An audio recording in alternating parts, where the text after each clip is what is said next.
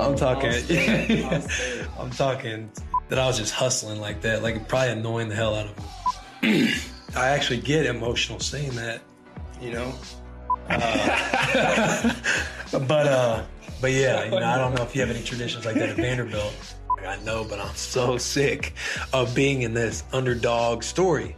So fast forward, they ended up being trash, and he got fired. Hello and welcome back to Redirected. My name is Andrew East, and this is a show where we sit down with celebrities, athletes, entrepreneurs, really anybody who has had a significant pivot or change in life. And today is an episode that I'm really excited about. We sit down with fellow NFL player Will Compton, and Will and I have played on some similar teams, though never at the same time. But he was on the Redskins, I was on the Redskins. We first met when he was playing for the Titans, and he is currently on the Oakland Raiders. He plays linebacker and is a beast athlete. But we first met because Will has an awesome reputation, and I reached out to him. We were on his podcast. Sean and I were on his podcast called Bussin' with the Boys. You can go check out that episode. We had a blast. And today, Will's going to talk to us about his football career and then ultimately what led him to want to start doing something different, like start this podcast. And so you're really going to enjoy this one. Will is a top-notch dude, awesome guy. If you want to find out more about Will, the links to his socials and his podcast are down below. Enjoy this one with Will Compton. Hold on, what is the deal? Was Matt Neely there during our interview? Yeah, you guys saw the Matt Neely stuff? I didn't. I don't know what happened to him. Fill me in. So Matt was sick for a few days. Yeah. And he had called, it was like Tuesday, because we usually drop our YouTube on Tuesday. Yeah. He's like, hey, man, I didn't chop up a lot of content today, make clips. He's like, I've been feeling sick. He thought he was just hungover from going hard on Sunday. And I was like, yeah, man, you know, take your time. Like, as long as everything's ready to go, like, yeah, do what you got to do. And then on Wednesday, we were just all in our group chat and stuff. And he was like hit and miss on getting back to us. And then we were trying to get this key. We were trying to get the key to the bus from the tailgate from him so we could go into the bus and get something off the bus. And he just put, I was like, hey, Matt, we got to have you there Thursday morning to get the key to the bus. And all he put was okay. And the next day, didn't hear from him. Shot him a question mark. I was like, hey, how bad is your sickness? Question mark, like, hey, how you feeling? What? Yeah. It went through and stuff. And then one of our group chats went green. You know, everybody's got iMessage. And then when it went green, I was like, I wonder who this is. So I texted Matt again. And I was like, yo, what's going on? And it was green. And then I was like, okay. I went from like annoyed, like, okay, he's not responding back to me because usually he's responding all the time, always on Twitter, to his phone was either dead or something, you know, something happened. So I DM'd his girlfriend and I was like, hey, Chelsea, I was like, have you heard from Matt? Like, the squad hasn't heard from him. Nobody's talked to him and he's not on social media, which is rare. Like, he's always trolling people. And I was DMing her and she was trying to get my number from other people saying it was important. She calls me and she's just, she's crying, she's bawling. And she just says, Matt passed away. Yeah. And they had found him wrapped around his toilet, like from throwing up. What? Yeah. And he died. What was he sick with? They don't know yet. Autopsy takes like 6 to 8 weeks, they said. It was sudden, man. It was brutal. But there was like a kind of a memorial tailgate. Yeah, we had a wake. We had like a celebration for him and stuff. That went awesome. There was like, you know, several hundred people there. And, you know, you did like this. We did like the shot. We've done as much as we can to honor. Like, it's been shitty, but went to a service. This service was like, I feel like it gave a lot of people a lot of good, everybody was telling stories. They kind of opened the floor up and everybody was just telling, you know, stories about him and stuff. But it was rough, man. You go from like, you talk to somebody every day, right? Like in our instance, it's like, it was our Lexi. Yeah. And then they just don't respond. And you're like, hey, because there's like this work friendship balance that's always like kind of there. Right. Like, hey, what's going on? Like, hey, you know, effing respond to me. And then it goes green, and then you get that phone call, and you just don't know how to feel about it. It didn't hit me until like the next day. This day two was like when everything started to set in with a lot of people, and it was pretty hard. It was just tough. Death is crazy, dude. He was young.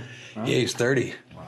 He was 30, man. And, you know, it's like, I've been using this quote like everywhere because it was one that I had my birthday party. my birthday party that I told you about. I was like, hey, you're more than welcome to come, yada, yada. But I was trying to like, people wanted me to give a speech, and I was already, I already had enough to where I couldn't really give a good speech. I was like, hey, I appreciate y'all for coming. I was like, my beautiful girlfriend Charo put this on. Everybody kind of applauded, and then applause stopped, and I was like, thanks for coming again. And that was it. And Matt had texted me the next day. He's like, yo, epic speech. He's like, that's one's gonna go. That's an all timer right there. And I was like, dude, I called him right away, and I was like, I had something mustered up.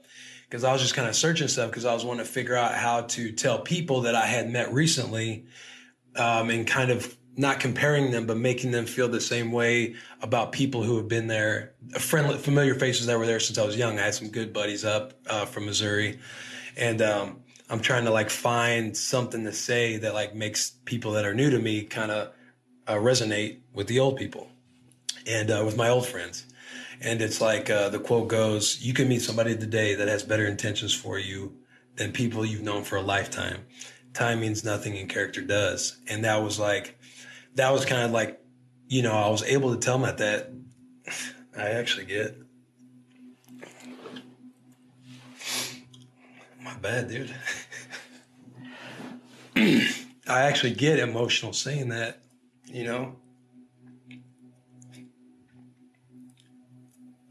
Man, I didn't expect to go this deep right away.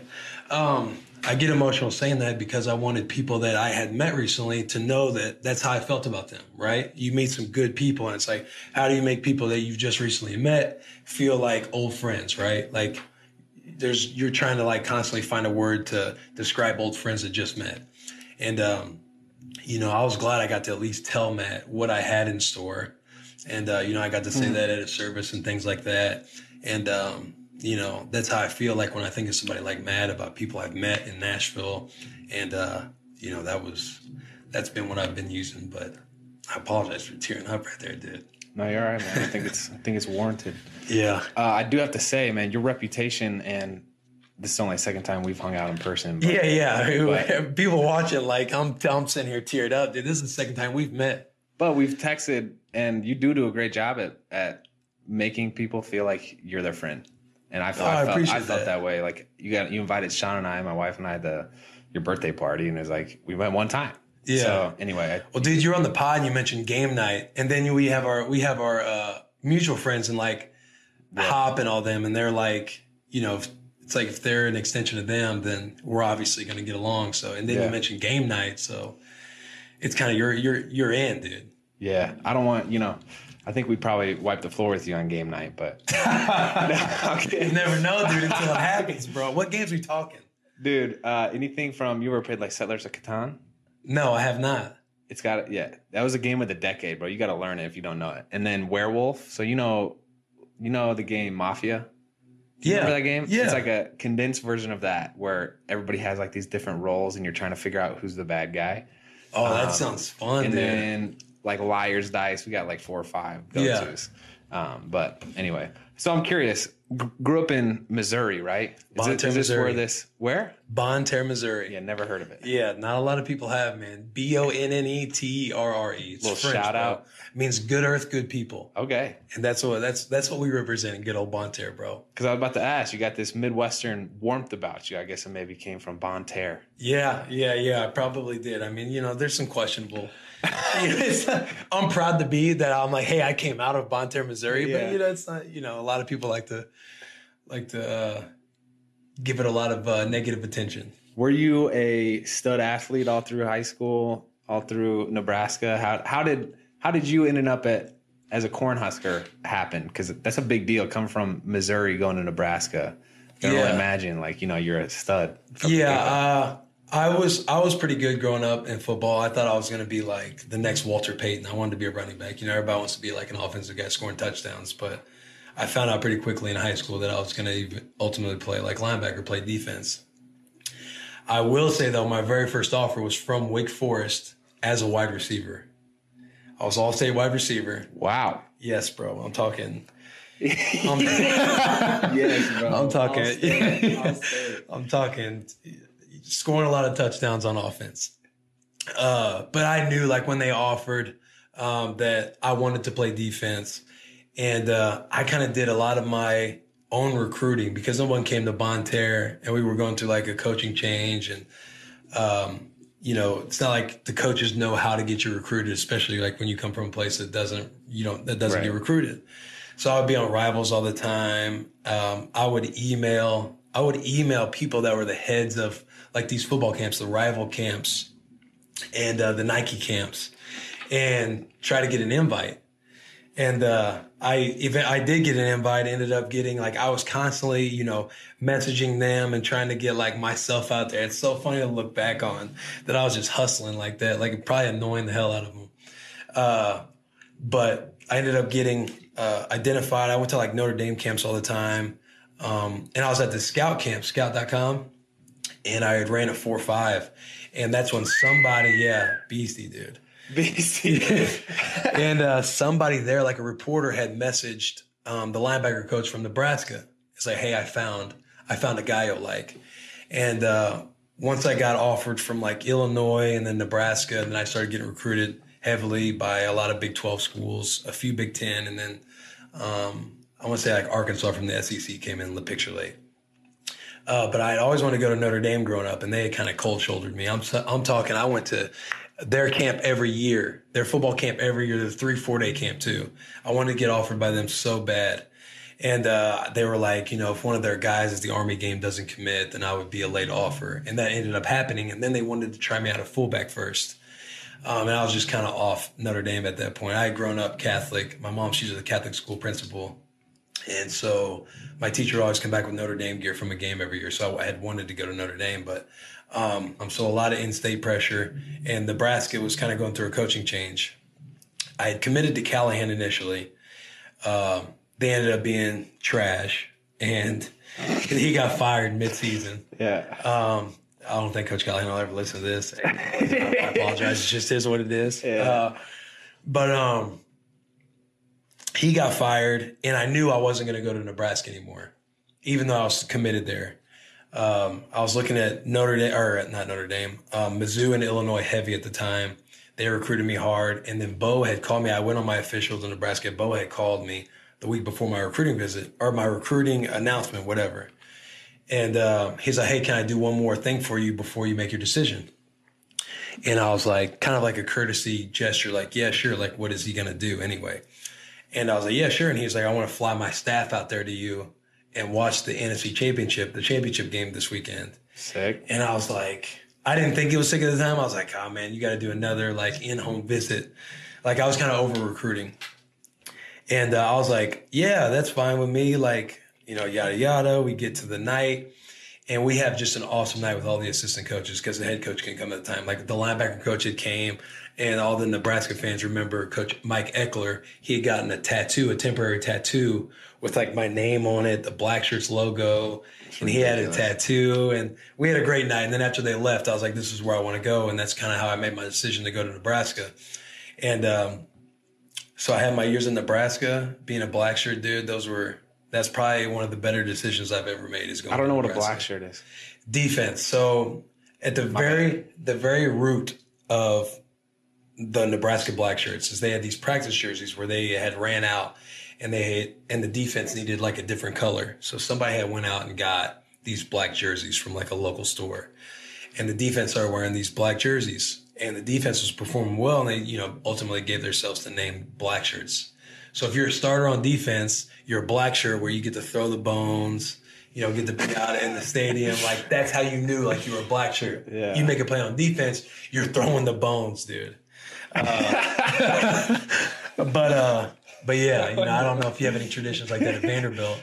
I never threw the bones. Yeah, I yeah, never yeah. threw the bones. It's just what, anchor down? That's right. Just kind of throw it up. Yeah. And What maybe, is it? Maybe. Yeah, you got it. Just that right there? Yeah, that's right. Yeah. You haven't learned that yet? I see people doing it, but you guys were... Dude, speaking of Vandy and speaking of Missouri, how about the boys? Dude, I was hype. I texted Dob. I was like, yo, let's fucking go. Are we allowed to curse on this? Yeah, go for it, man. Just myself.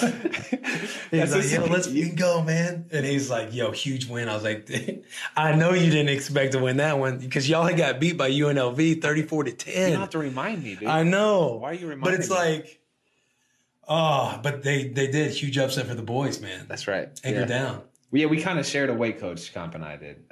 His Nebraska weight coach ultimately ended up at Vanderbilt, which is where I went to school. What did you study at Nebraska? Business. Business, Yeah. general. Just business administration. When I was going on my visits, it's just business. When I was going on my visits, I would ask coaches what they would recommend because I wanted to be a coach when I got done playing football. And they just recommended business because it's the organizational factor and stuff. So I just did business. So you get done, sign with the Redskins as an undrafted free agent. I was just reading your tweet that you have pinned about your goals. That you're looking back on. 2004, what was it 2013? Yeah. You didn't think you were going to make it, really. You said your job was to deliver coffee and inject humor. Yes, dude. So I was undrafted, just a gritty good old white boy dude, just undrafted. Went to the Redskins, and you realize very quickly that none of the coaches know you like your college coaches do. Yeah. Because they all tell you just got to get into a camp. Just get into a camp and you'll be good from there, basically. Not you'll be good, like you'll make the team, but like everyone's going to know who you are. Like all these teams, they do all their background research on you, yada, yada, yada. We find out really quickly that I was on the bottom of every depth chart, going in, especially on teams, you're at the bottom of every depth chart. As a backer, I was like there were 7 of us and I was number 7. And, I remember going out of OTAs thinking like, this is an extreme long shot that I'm even going to make this team. And I had started working with Ben Newman. He's the one who actually sat me down and I wrote that kind of stuff out. And I would always say, like, there's 31 other teams out there. And he just knew in his mind, like, he's got to get me thinking that just focus on what's in front of you. That's when I started understanding goal setting, like law of attraction type stuff, like just focusing on what you want and focusing all your energy and effort and process on attaining those things. And he's like, what if you started saying I am a linebacker with the Washington Redskins? And I felt like, weird saying that because I'm still thinking in the back of my mind subconsciously that I'm not going to make this team. But I'm like, yeah, okay, I'll start doing that. And, we start doing mental training, this, that, the other. Well, we get into training camp, and day 1 of training camp, Keenan Robinson, the starter at the time, tears his pec. So I go from like the 7th backer, there's only 3 teams rotating, 3 groups, to now I'm in the 3rd group. I would just get like 2 reps a day. But day 1, Keenan tears his pec. So I get to rotate in with the 3rd group. And I'm learning the playbook down. I'm picking up stuff fairly easy, fairly well. And I knew like my edge was my smarts, my IQ, all that kind of stuff. All those intangibles that you hear about, our types of our crew people. And so I'm thinking, if I'm going to make this team, I got to basically game plan our offense. So in the offseason, I would break down our offense's film from OTAs and kind of, go by personnel, go by formations, what plays they run out of that formation, because that's likely what I'm going to see in training camp, because we're just trying to get better at being being the Redskins. And so I would study the playbook and I would study our own film. And so that was kind of my edge. Like every day going into the practice, I was like game prepared for like, if we were to play any other team, like on the weekend, like if you're playing the Eagles or whatever, I game plan that way against our own offense. And once I got in with the 3rd group, no Emmys, no mental errors. I'm playing well.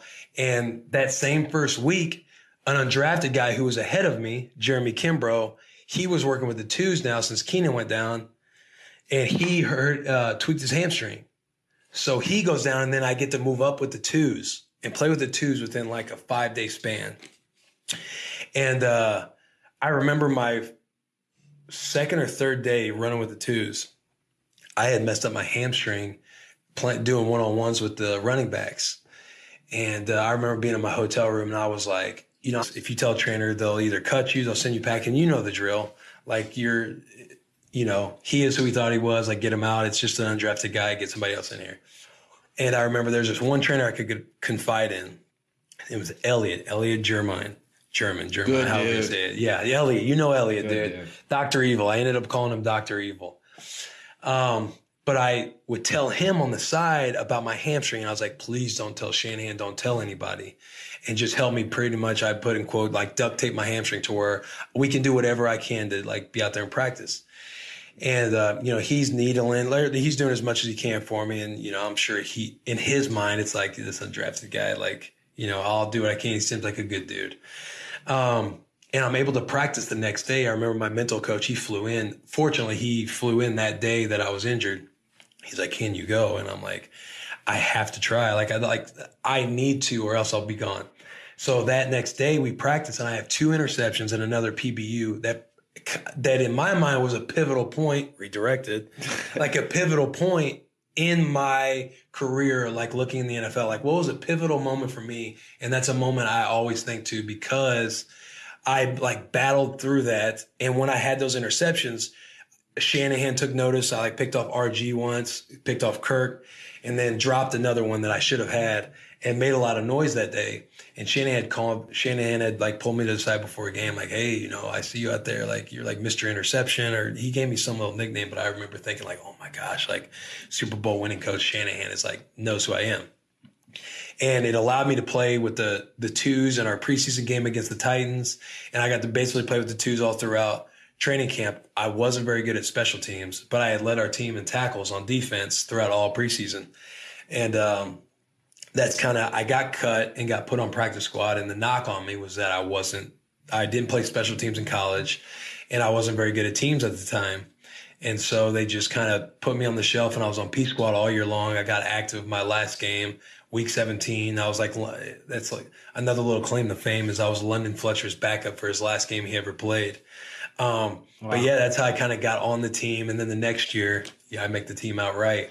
So this is what's always, I think, been my hang up with the NFL, is like the focus on what's in front of you concept, which I think is so good. And in the NFL, I did a terrible job with it. Yeah. Because I don't know, my loyalty and that focus that I had was always kind of tied to the loyalty that I had to the team and the team had to me. And then when I got cut from the Chiefs, I was like, F it, man. Everybody's on their own. Like, I'm not, I am now in this pool of NFL players, and I don't care what team I'm on. Like, hopefully it works out at the end of, you know what I'm saying? Like, I never said I am a Washington Redskins long snapper.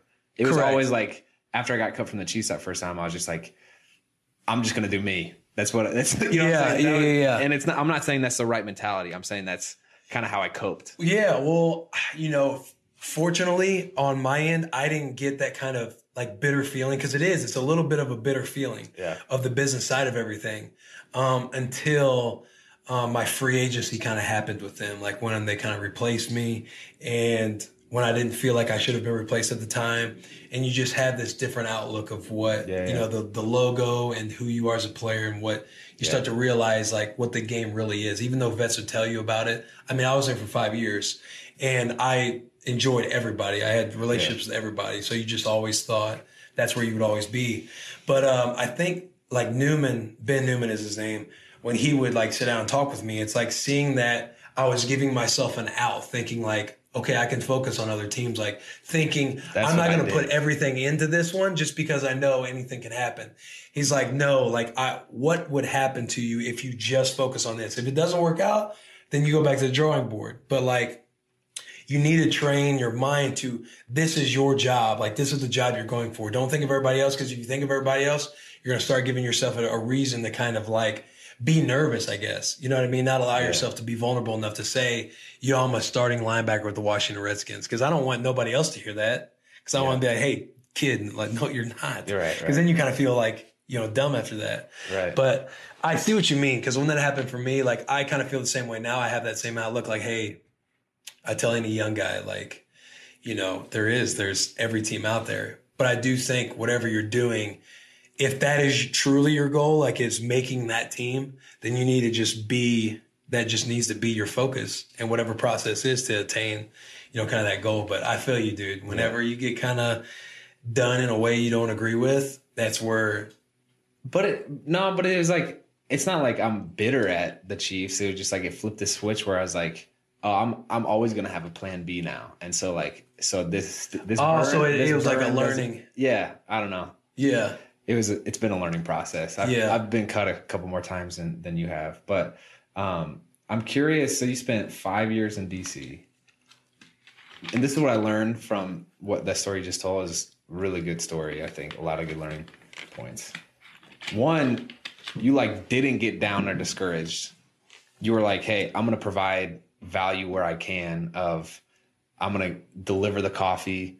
I'm going to add humor. I'm going to game plan. I'm going to be like the 7th out of 7th linebacker. And like, I'm sure there was points of discouragement, but like you kept showing up and it didn't.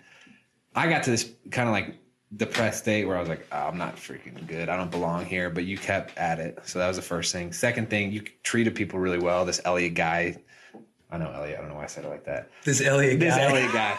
Shout out Elliot, dude. But like he took care of you because you were nice to him. And anyway, that ultimately allowed you to practice and change the game. And then you also, as you said, you were prepared for that opportunity when it came so that you were out there getting picks because you knew the offense better than anybody else out there because you were putting in the extra time to game plan. So I think that's a really good story.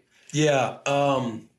It is like there is discouragement. Like, you're like sitting and I would be a guy who would watch old film at the highlights at Nebraska and think like, yo, was I as good as I thought I was, or am I as good as I'm thinking I am and I'm just not? You know what I mean? Like you have all these self-conversations with yourself. It's like those conversations you're having with yourself at those times of like discouragement where you're kind of in your own struggle per se. Like people don't really understand what you're necessarily going through. And it really is, when it comes down to it, when things are hard, all that you honestly have is your own brain that you're going to talk to. Is your own stuff that you're talking to. Like, your best friends, your girl, like people are going to have words of encouragement for you. But ultimately, like when stuff's hard and you are discouraged, the only person you're going to really listen to is yourself. Whether you take in anybody's advice, it's still going through your filter. And for me, like when I would be discouraged, I just think like it's way easier said than done, but the whole control what you can control, people try to throw that cliche at you. But I would try to find like, how am I going to be able to make the most of this? Because say I'm not as good as I think I am, or say I'm going to continue to go on and maybe not play again after this year. Like, how can I still have some positivity in my immediate impact or life right now, whether or not this is going to be my only year I play in the NFL? And it was like having relationships with guys and talking business stuff, side hustles, getting the whole coffee thing. Like you're the rookie, so you got to like do stuff for these guys. Yeah. And just kind of having fun in those moments outside of the coaching and the parts that are actually hard. And I feel like those are things that I try to lean on, try to do when times are hard. Like when I was going through my transition of not playing when I wasn't a starter at the Redskins anymore, what could I do to at least enjoy my daily routine? Because I was going to be in it regardless. And it's up to me whether I'm going to have fun or not about it. So I would like over swag myself. KO would always tell me, KO was my linebacker coach in Nebraska. You know KO. You probably, you know KO or know of him. Yeah. And KO was like, I always knew like when you were, I always knew when something was going on in your head or like you were protesting. It was like your way of protesting is you would come out and have like extra just ridiculous stuff. Like I'd have like 4 towels on my waist or something and just kind of look as ridiculous as I could and just be loud and have fun and be obnoxious and stuff like that. So that's something I always try and pride myself in is like when things are hard like that, like it's only going to be you that get yourself out of stuff ultimately. Yeah. Today's episode is brought to you by Native. At Native, they create safe, simple, and effective products that people use in the bathroom every day. Native creates products with trusted ingredients and trusted performance. And if you're not convinced, check out the over 9,000 5-star reviews from their online customers. Native products are formulated without aluminum, parabens, and talc, and they're filled with ingredients found in nature such as coconut oil and shea butter. Native products are never tested on animals, and they even offer free shipping and returns. Making the switch to an aluminum-free deodorant does not mean having to sacrifice on product performance. Every morning, I start my day off with an hour-and-a-half workout, break a strong sweat, and Native has risen to the occasion, and I couldn't be more impressed. Native's formula contains simple ingredients that you can understand so you know everything that's in the deodorant. And Native comes in a wide variety of enticing scents for men and women, plus they release new limited edition seasonal scents throughout the year. They also offer an unscented formula and baking soda-free formula for those with sensitivities. They have coconut and vanilla scents, lavender and rose, cucumber and mint, and eucalyptus and mint, which is my personal favorite. For 20% off your first purchase, visit nativedeodorant.com and use promo code EAST during checkout. Again, for 20% off your first purchase, visit nativedeodorant.com and use promo code EAST during checkout. You ended your time with the Redskins, went on to play with the Titans last year. We played against each other. Yeah. That's right. Yeah. One of my 3 games that I played. Got that credit of the year, though. That's right. You started a podcast. Was that this spring that it started? Yeah. Bussin' with the Boys. Shout out right. Bussin' with the Boys, man. Go Check subscribe, like, 5 stars, whatever you got to do, man. Sean and I did an interview. You could start there. It was fun. We told some stories we've never told before. Really? Yeah, I thought you did a good job interviewing. It was good. Well, so dude, go check it out. Bussin' with the Boys. You can find it anywhere, including YouTube. There we go. Why did you want to start it? So podcasting, again, is something that I always loved podcasting, listened to all of them. Back in the day, it was Joe Rogan, Tim Ferriss, Ben Greenfield, anything performance-based, because at the time I'm obsessed with ball. I'm obsessed with how can I find any percentage to be better, because I had to maximize my ability somehow. I was obsessed with doing that, so I'm always listening to podcasts. And then it became like Chris D'Elia, still Joe Rogan. I've always loved Joe Rogan. And Fighter and the Kid, King and the Sting now. I've just always loved podcasting. And back then when I was on the Skins, I was like, man, I should have a podcast. Like I wanted to do a podcast because I love having conversations with people about like their journey or stuff that they know that I necessarily don't know, and just kind of learn from having this conversation. And it just happens to be on a podcast. And so I come here to the Titans, and I actually start putting pen to paper on having a podcast. It was when I was leaving the Redskins. I finally wrote down, be one of the first NFL players to have a podcast while playing, and be one of the first coaches to do the same thing. Because in my mind, I was still going to be a coach. I come to Tennessee, and I signed a contract that doesn't say starter, but the chances of you're coming in and compete for a job, like we want to bring you in, and you're not just somebody that's going to fill a roster, like you're going to have an opportunity here. And then they draft Rashaan Evans in the first round. And I remember sitting in a bar in Germantown as I was with my boys. They were in town with me, and we were watching the draft, and they had traded up and they drafted Rashaan. And I remember sitting there and I was like, oh, I leaned back like this. And Nick, one of my best friends, he passed me. He's like, I feel you, man. Like, hey, this is you though. Like, this is what, this is kind of like how your story just is. I'm like, I know, but I'm so sick of being in this underdog story. So fast forward, you draft a first rounder, you got to play Rashaan, stud athlete. Like there was never like hate on Rashaan. Like I love Rashaan. Stud athlete, but the first rounder's got to play no matter how well I play in training camp or, how any of the competition goes, first rounder's going to play. So when I was being a depth guy, special teams player again, I kind of had that same discouraging conversation with myself for a while, to where, my boy Taylor and just being around my teammates was just like the highlight of my days. Was just going out and practicing, again, having like whatever kind of swag I could put out there or be made fun of for swag or whatever it was, and just kind of have fun every day around the facility. Pop jokes, do all that stuff, help Rashaan study and be ready to go. And I remember telling Taylor that, I think I'm going to do this podcast. And Charo, my girlfriend, was like pushing me, hey, you should do it, yada, yada. So I started vision boarding how to do the podcast. And then I was going in to do some radio show for OTP, the Titans, whatever, I forget what OTP stands for, but their podcast, the Titans podcast. And I was on with like Keith Bullock and Amy and all of them. And I left there, and Taylor had called, and I was like, yo, I'm all in. I'm doing the pod. And he was like, hey, yo, I want to do it with you. Like, let's do it together. We should do it together. And it made me feel a lot better because I was like, yo, I got one of my boys doing it with me. I don't have to go at it alone like you do. I commend you for it. It's like, it's amazing. But it makes you feel better. You're like, okay, I got somebody to do it with. January comes, our season ends. I'm getting it all set up. I'm meeting with producers. I meet with different folks to kind of outline what the podcast is going to look like.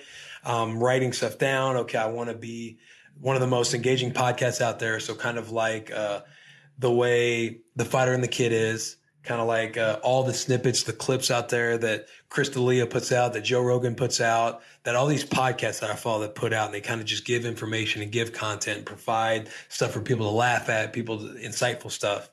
I'm like, okay, I want it to look like that. I want cameras. I want it to be high video quality. I'm doing all these things. Taylor leaves and goes to train in California, goes to be a Cali boy for a few months. And I'm like, yo, you swear you are going to be all in on this? Because if not, I'm going to go all in on it now in January. And he's like, yo, 100%, like I'm in. I'm like, okay, I'll wait on you. So we get to April. He comes back. We're going all in with Cardboard Films. They were kind of going to produce everything. And Taylor and I are like, yo, he's like, are you sure? Like, is this even going to be cool? Like, is the podcast, is it going to be anything? Like, are you sure about this, Will?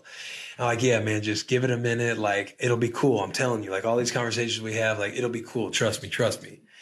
And we come upon a bus.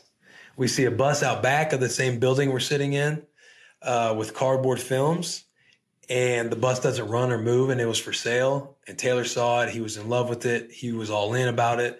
I was kind of like, are we going to be able to get all this equipment on here? Like, is the vision that we're talking about going to be able to happen on this bus? Because it had the chairs, the seating and everything was still there. There's like wasp nest, like everything there. So we had to gut it, put money into it, turned it around into what you saw when you came on the bus. Looks good, dude. Yeah, put furniture, like sound paneling, floors, walls, everything. And decked it out. And we just started putting podcasts in the bank in like late April or early May. And we released our first one on like May 23rd. There were a couple that me and him tried doing on our own that were not good at all, that we'll never release. But yeah, we start going and we catch some traction. The Vrabel one hits for us. Delaney, everybody's going to click on the first one. Like, you know, all the fan base, you know, your Titans fan base is going to click on it and they're going to see if you're worth a shit at all at speaking on a mic or having any kind of quality conversation. Delaney one was a really good one. We had a really good sit down with a few people, man. It was like Delaney, Arthur Smith, Rich Froning. And then I think we did like Busting with All the Boys or something like that. Those were kind of the four we had in the bank before we released one. You came out of the gate hard with that. Yeah, stuff, man. yeah. And because Jalen Ramsey's went pretty viral. Yeah, once Vrabel's hit and he was like, he would cut his piece off for a Super Bowl. It was like that kind of went viral. Barstool kind of grabbed some of our stuff. Then we DM'd, or not DM'd, but I think Taylor messaged Jalen. We got lucky and he came for that one. And we just kind of caught a lot of traction, dude. And it's been fun. It's been a blast. Like, I love doing the podcast. Like, I like this world I'm in. Like, you were there the day that the Saints hit me up to come, and I was going to fly out the next day to go try out, be a Saint. And I was kind of hoping that football was prolonged like it was, so I could still do the podcast, like still interview you guys and stuff like that. So it's been a blast, man. We've had a lot of fun with it. We think there's a lot of good things on the horizon. So I'm interested to see where it'll be a year from now. Dude, you're preaching a lot of good life lessons. I don't know if you know that or not, but like you mentioning that you saw what Joe Rogan and Chris D'Elia were doing with their podcast. So you were like, that's what I'm going to do with mine. Like, just modeling people who have been successful is I think it's super valuable lesson that makes that fear of starting a new project, whether it's a podcast or YouTube channels, like whatever. It's like, I don't know how to do this. Well, model somebody who does not. Is that what you guys do? Is that what you did? That's what we did. Stuff together? That's what we did starting out. And I wish we would have done it more, honestly, because it took us like 2.5, 3 years to find our stride, when really, if we had just kind of done what you did and wrote down exactly like, hey, I want it to look like this, and then like done that research of this fits our lifestyle and what we're comfortable with, and also what our goals are. You know what I'm saying, with the pie. So I wish we would have done it more. Yeah, because it's like, you know, you have Pat McAfee's out there. Yeah. And fortunately for the podcast, and it's like, anytime I'm thinking about doing anything, like, yeah, like you said it, it's like success leaves clues. Yeah. And I'm not trying to reinvent the wheel. I'm just trying to find the stuff that I've liked from other people that, okay, how can we make it our own? And just follow them and see them. Like, I just watch and see what like Brennan Schaub, Chris D'Elia, Pat McAfee, Joe Rogan. I just watch what they do. And I'm like, yo, how can we kind of mimic that? Yep. So when people say, yo, stop trying to be like this or so-and-so, and it's like, yeah, we'll probably be more mindful of that. But those are the people who inspired and influenced ultimately this to happen. So Yeah. That's what I try and do. I just try to model what else is out there. And the second thing is you just asked. You were like, hey, you were a little intimidated to do it by yourself, it sounded like. So you asked Taylor Lewan to join you with it. And then you also asked people to be on your show like Jalen Ramsey, and all of a sudden all that contributes to the success that you guys are having now. So I feel like that's one thing, fortunately, that I don't have a problem with is like Sean doesn't like asking. I was like, hey, what would you think if I had this person on the show? She's like, are you going to ask them to interview them? I was like, yeah, how else the heck am I going to interview them? You know what I'm saying? So, yeah, I know, dude. And I'm like the same way. I get a little like, I just get nervous. Like I have a little anxiety to me to where I'm like nervous to be vulnerable enough to go out and stick my neck out and do something that's like uncomfortable. Yeah. But it's like, you know, you got to be comfortable with being uncomfortable. It does seem like you have that little gene to ask, not be afraid to be kind of shameless and ask, but that's how stuff gets done, dude. It's probably shamelessness or recklessness, one of the two. How'd you go from wanting to coach and your identity on that goal sheet being, I am a Washington Redskins linebacker? Talk me through the evolution to where you are now, because I think that's changed. As far as wanting to be a coach, and are you saying like your goals have changed, right? My goals have changed. Kind of like identity I don't know if I want to coach as much anymore. Like it's like, you know, I don't want to say I don't want to coach, just because I feel like it's something I would get a lot out of. I would be good at it, and it was something I've always like wanted to kind of do. And you see the time that those dudes put in, man. And it's crazy. I do not. Especially if you want a family. Yeah. Especially if you like want a family and everything. And you want to be not saying that coaches aren't involved with their families, but I'm just saying the time you want to put into your family, it doesn't kind of align with the coaching blueprint. And then finding kind of, when I got injured, I sprained my Liz Frank in 2017, my last year at the Skins. And I got put on IR, and I was just, you can only play video games so long and that sort of thing. So I just started, listening to that's when I got turned on to Bigger Pockets podcast. Again, big podcaster. That's where I get a lot of my ideas and excitement. I started listening to Bigger Pockets podcast, and they made it sound like, anybody can get in this real estate world. And they're interviewing people that do it from all walks of life, whether you have a $100 million portfolio to if you just started and you only have one house and how you got started about doing it. And they interview people that they walk you through all this stuff. So I started getting excited because I have like this business itch I always want to scratch. And being able to have all that downtime allowed me to listen to podcasts, read some books, and start to get well-versed in wanting to, be in real estate. So again, I'm vision boarding, I'm writing stuff down, how I want to go about stuff, yada, yada, yada. And I started to catch on with real estate. And then when I started to do that, and I started to realize that football I'm on my back nine. Like, I'm not going to play football forever. I knew I wasn't anyway, but I needed to really start thinking about stuff. And if podcasting was keeping me up at night, laying down, and people were telling me to do it, I needed to get uncomfortable, be vulnerable, stick my neck out, and go after something that I obviously want, since it keeps me up at night. And so that's when I started doing that. And then with this kind of, I guess, success with podcasting, or just enjoyment out of podcasting, has made me think, I kind of want to maybe stay in this space, or maybe make something happen out of this. And so that's kind of where I've transitioned from all football to some variety with doing other things. I've just always enjoyed football growing up. So that's kind of why I was in that pathway to being a coach and do all this and that. But yeah, it's kind of why everything's kind of changed. The outlook's kind of been a little different. And I feel like I can't do this and coach at the same time, because as you know, we're pretty reckless on the podcast. Like, I'm pretty reckless. Like, if I'm going to be a coach and pursue those kinds of jobs, like, I'm sure that they would probably not want me to do a podcast, but maybe they would. You never know.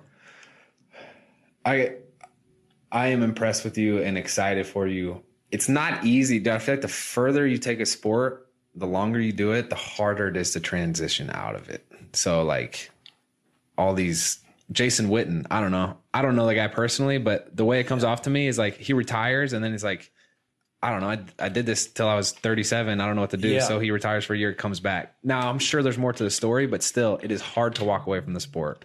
I think you having another passion that you're developing actively is freaking awesome. You know, Yeah. I think it's great. Well, I mean, you can probably attest to this. Like, it's like you probably think in your mind, because you know how the transition period is, whether you play a lot and you played for years or you're bouncing around a lot. Like I want to say last year when I had tore my hamstring, I was out for like 4 weeks and I wasn't playing, right? I'm thinking to myself, so I signed, and we were talking about this last time, like you can Google what our contracts and stuff and like that are. We were talking about that on the pod when I was trying to get Sean. I'm like, hey, what's the number?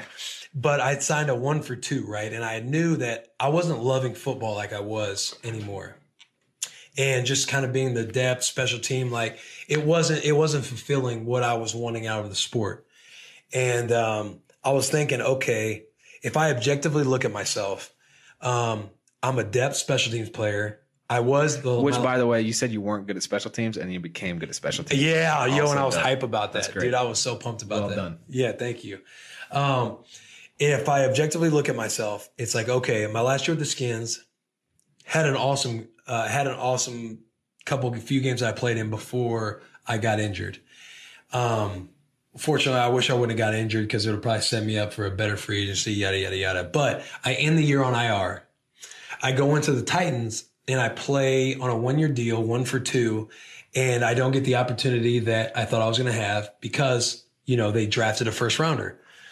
So I played a full year as a special team backup guy. And for me, in my like measurables, right? Like I come from an undrafted pedigree. I'm not a high round pedigree. So teams don't look like, oh, he just needs to be in a system. It's like, okay, he might be starting to fizzle out because I'm not playing on the field. I'm not able to show what I can still do at age 28, 29. And so I'm like, I'm going to go into this free agency. I'm probably going to be a 1-year minimum guy. Like that's just the way it is. And so we looked at, okay, I'm probably going to try and not be in an OTAs. I'm just going to tell everybody no for tryouts and this and that and the other. And I'm just going to try and, make it to training camp and go toward the end of training camp and then get picked up and be on a roster for the year. And I will probably play my last year of football, possibly. The probability is high because, again, I wasn't coming off a huge year. So you're going to be on a roster and be a depth player again because that's just how people are seeing you, whether I am right, wrong, and different. I was like, I will probably play my last year of football unless I have a Kenny Vaccaro type situation where, if you don't know Kenny's story, he was a free agent all the way to the very end, just like me on the Saints. He came to the Titans late on a 1-year minimum deal because Jonathan Cyprien got injured and he played a full year as a starter, went back into free agency, got re-upped. So unless I have that situation where I'm going to be a starter again, it's probably my last year of football. So dealing with that, I think last year I would have those nights and conversations to where I start to get nervous because I'm like, yo, this is probably it. I'm getting to that point in my career. And I started to get nervous because it's like, I do need to start thinking about what I need to do. I've always prided myself on having plan B, C, and working on side hustles and having conversations with people in the business world. It's like, it's just becoming more of a reality. And you start to get nervous about that transition because it's like, and it sounds stupid, dude, but the clout you have is going to go away. Yep. And that bothered me. Whether, again, right, wrong, and different, like that's just what was going through my mind. Like the attention you have, it's not going to be there anymore. And it's like, yeah, I can admit that I like some attention, but it's like, I was coming to grips with that. And it was kind of like, you're like, yo, what am I going to do if I don't play football? Like if I'm not going to be a football player anymore, like, you're just not going to be held on this pedestal. And whether that sounds ridiculous or selfish to say, it's like, that's the life we were in as football players. Like you've always kind of had stuff mapped out for you as a football player. Like people like you, and it's because you play in the NFL. It's like, yo, if I'm not going to be that guy again, like I need to start to work on my transition, or I like knew in my mind, or I'm probably going to be a little depressed that I'm not playing football anymore. It's not who I am. Like that's what I identified with being, whether I wanted to say it or not, or say the whole cliche of football's something I do. It's not who I am. I wanted to preach that message, but I didn't necessarily, I still was like, I loved my life that I had. And I just want to understand the game differently than everybody else. Yeah. I just prided myself on that stuff. And I loved being one of those just grinders that was always ready to train and be in the process at all times and have fun with it. So when I look at, okay, what do I like that isn't football?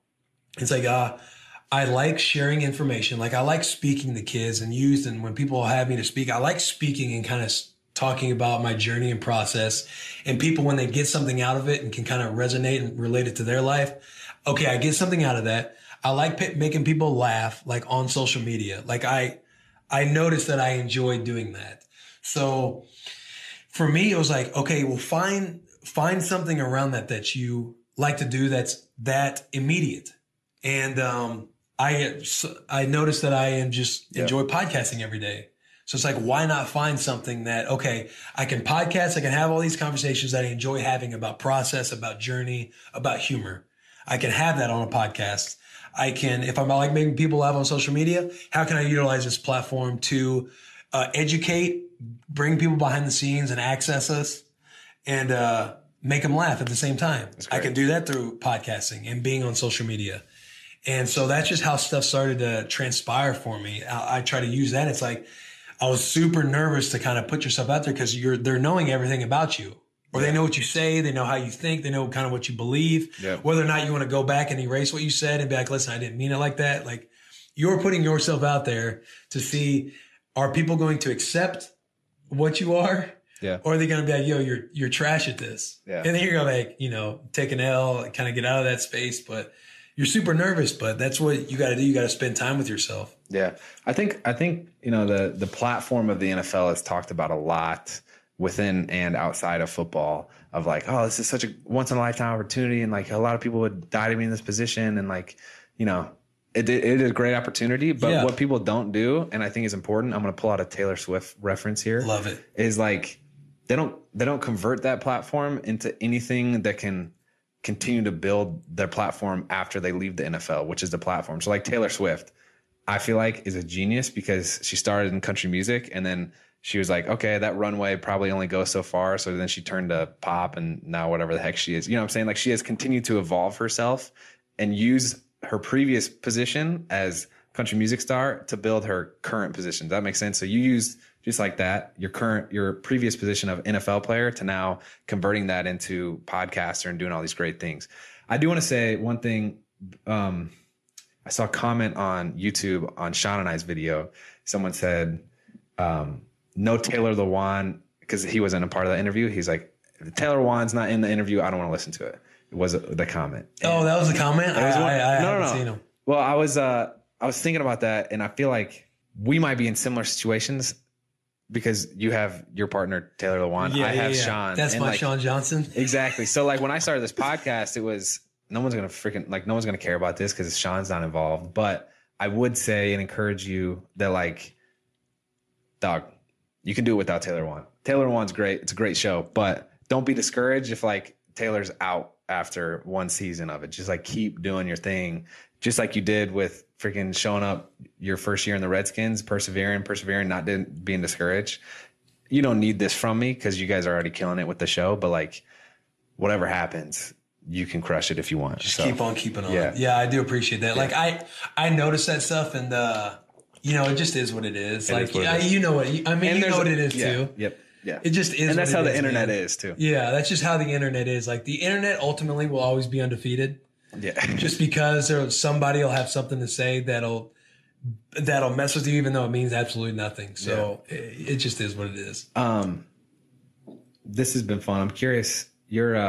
I think you're more of a sentimental guy than you might let on to, because just based off that tweet that I read of your goals, it was like, you're mixing the humor. I know you got the For the Boys brand and the Bussin' with the Boys, but like, I honestly think it's a really good mix. And that's probably why you have such a good reputation within the NFL of like, oh, this guy's a freaking real dude that has problems and is honest about them and tears up because he lost a buddy.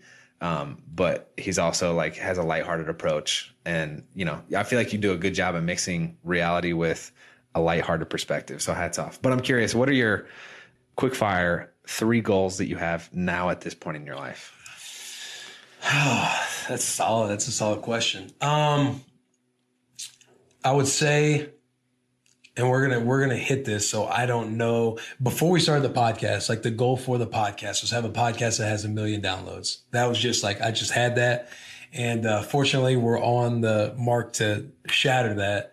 So I kind of the goals will revolve around my real estate portfolio, podcasting, and a way to build something else, whether that's through my football camp. And I'll have to kind of sit and chew on it more to kind of see, okay, how much bigger or how can we go in somewhere else?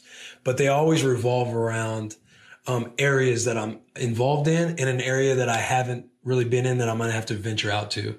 So, for instance, when I was playing football, Newman, we sat down, it was called this Prize Fighter Day. And you had goals in football, you had goals in a business goal and a community goal. And of course, I can knock out football goals all day long. But it's like, okay, a business goal, I'm just starting to learn about the stock market. I want to understand the basic stuff of the stock market. So it was like read 2 introductory books to the stock market and make your first investments personally outside of somebody who might help you. And so I had read like Elements of Investing, and I started to get in the whole index, read stuff on like, Warren Buffett, and got uncomfortable, like, okay, dive into that. My community one was have 5 speaking engagements and give back to the community in that way, and putting on a football camp. Terrified to speak, hate speaking. I'm on this interview right now and sweating. I sweat every interview I do. That's just how I am. I'm like nervous to like be out there, right? Mm-hmm. And so I had spoken to 5. I did my 5 speaking engagements, and then next year it's like, okay, what do I want out of football? What do I want out of community? What do I want out of business? So all my goals kind of revolve around that. So if it's podcasting, that kind of switches podcasting with football. What is that going to look like for us going into 2020? And we're still diving into so many different things that we don't necessarily know what it's going to look like yet. We have a lot of fun stuff we're kind of vision boarding. And we just got to figure out the exact directions we want to go. And then I'll kind of know what that goal looks like. Business involves around real estate and growing my portfolio there and learning about how to network and meet people and stay organized to make sure operations are running. Like when I got to Tennessee last year, it was buy 2 pieces of property in Nashville and have a short-term rental, have one of them be a short-term rental. And I accomplished that in February. We bought a house here. We bought our house here, our townhouse here, and then also bought a short-term and Airbnb property. Like I checkmarked those goals and learned the process of short-term rentals and Airbnbs and really dove into what that world is like by listening to podcasts. So I don't really know what the next year is going to look like, but they revolve around those things. And then community wise, it'll probably be something branched off from like what value I can add more to than just a football camp back in my hometown. So that's kind of how my goals kind of work. And then they keep evolving probably every year. What is one quality, maybe it's a piece of advice, that you feel like your story has embodied that you could share with the audience? Dang, that's some heat right there. You didn't tell me about this one, Lexi. Self-awareness. I would say self-awareness. I think self-awareness is one of the most important qualities you can have. Because again, like at the end of the day, everything revolves around the conversation you have with your own self. And whether that's when things are going good, when things are going really good and you start listening to everybody else and things that are outside of what your own conversations were, you start to believe in that stuff. And that's when stuff starts to get corrected and a shift will happen or something negative will happen. You won't understand why. And then you'll ultimately get back to having the conversations with yourself because you got outside of that. When you're extremely discouraged or struggling, right? Or you're trying to be very disciplined. It's all about that self-awareness of how you're talking to yourself. Like I'm big in the self-talk. I'm big with always starting, like we've talked, all my stories have revolved around like writing something out and like, okay, Will, What does that look like? This is what you want. How does that process look? And I write out what the process looks like. And then it's up to me to read these things, see them, remind myself every day, and talk to myself in that way. Because obviously, day one, Andrew East and Will Compton, when we're thinking about starting a podcast or working out again in the off season, we're extremely excited about what we put together on all these boards and everything else. But when something doesn't go our way and it's day 30, we're going to have a different conversation. And if you don't have that stuff if I don't have that stuff laid out in front of me, what I wanted in the beginning, I start to lose sight of that. And I start to believe whatever I'm telling myself other than what I was saying on day one. So I think like self-awareness is huge. I think you got to be able to look at yourself objectively. That example to me is like understanding how my NFL career is going to work, whether I think I'm good or not. You know what I mean? Like I believe that I'm really good and I can be a starter in the NFL, but I got to be able to look at it objectively. Like, hey, how do these GMs think? How does this owner think? And if that's how they think, and if that's how the year is going to project and go, then what is it going to look like after that? Like, what is Will Compton going to do for himself to where I don't get in a hole? If I am in a hole, ultimately it comes down to how you talk to yourself. So it's being fully self-aware in these situations of struggle, discipline, success. It all comes down to how you talk to yourself. So I would say self-awareness. That's some gold right there. Will, thank you for joining the show. If you guys haven't, go check out Bussin' with the Boys wherever you consume content, YouTube, podcast. Highly recommend it. And we would be remiss if we didn't give our boys Dustin Hopkins, Trey Way, dude. Yeah, Trey Way, as he's called, Tress Way. I don't know if it wants to be called Trey Way anymore. That dude's in prison now. Yeah, that's right. Yeah. But anyway, shout out Tress Way, Nick Sundberg, D Hop, Gabby, Bree. Good people over there. Good, great people. Gosh dang it, what's Nick Sundberg's wife's name? Floor. Dude, sorry, Floor. I apologize. Right there, I know. Shout out to the squad, man. Thanks for the time. Yeah, thanks a lot, brother.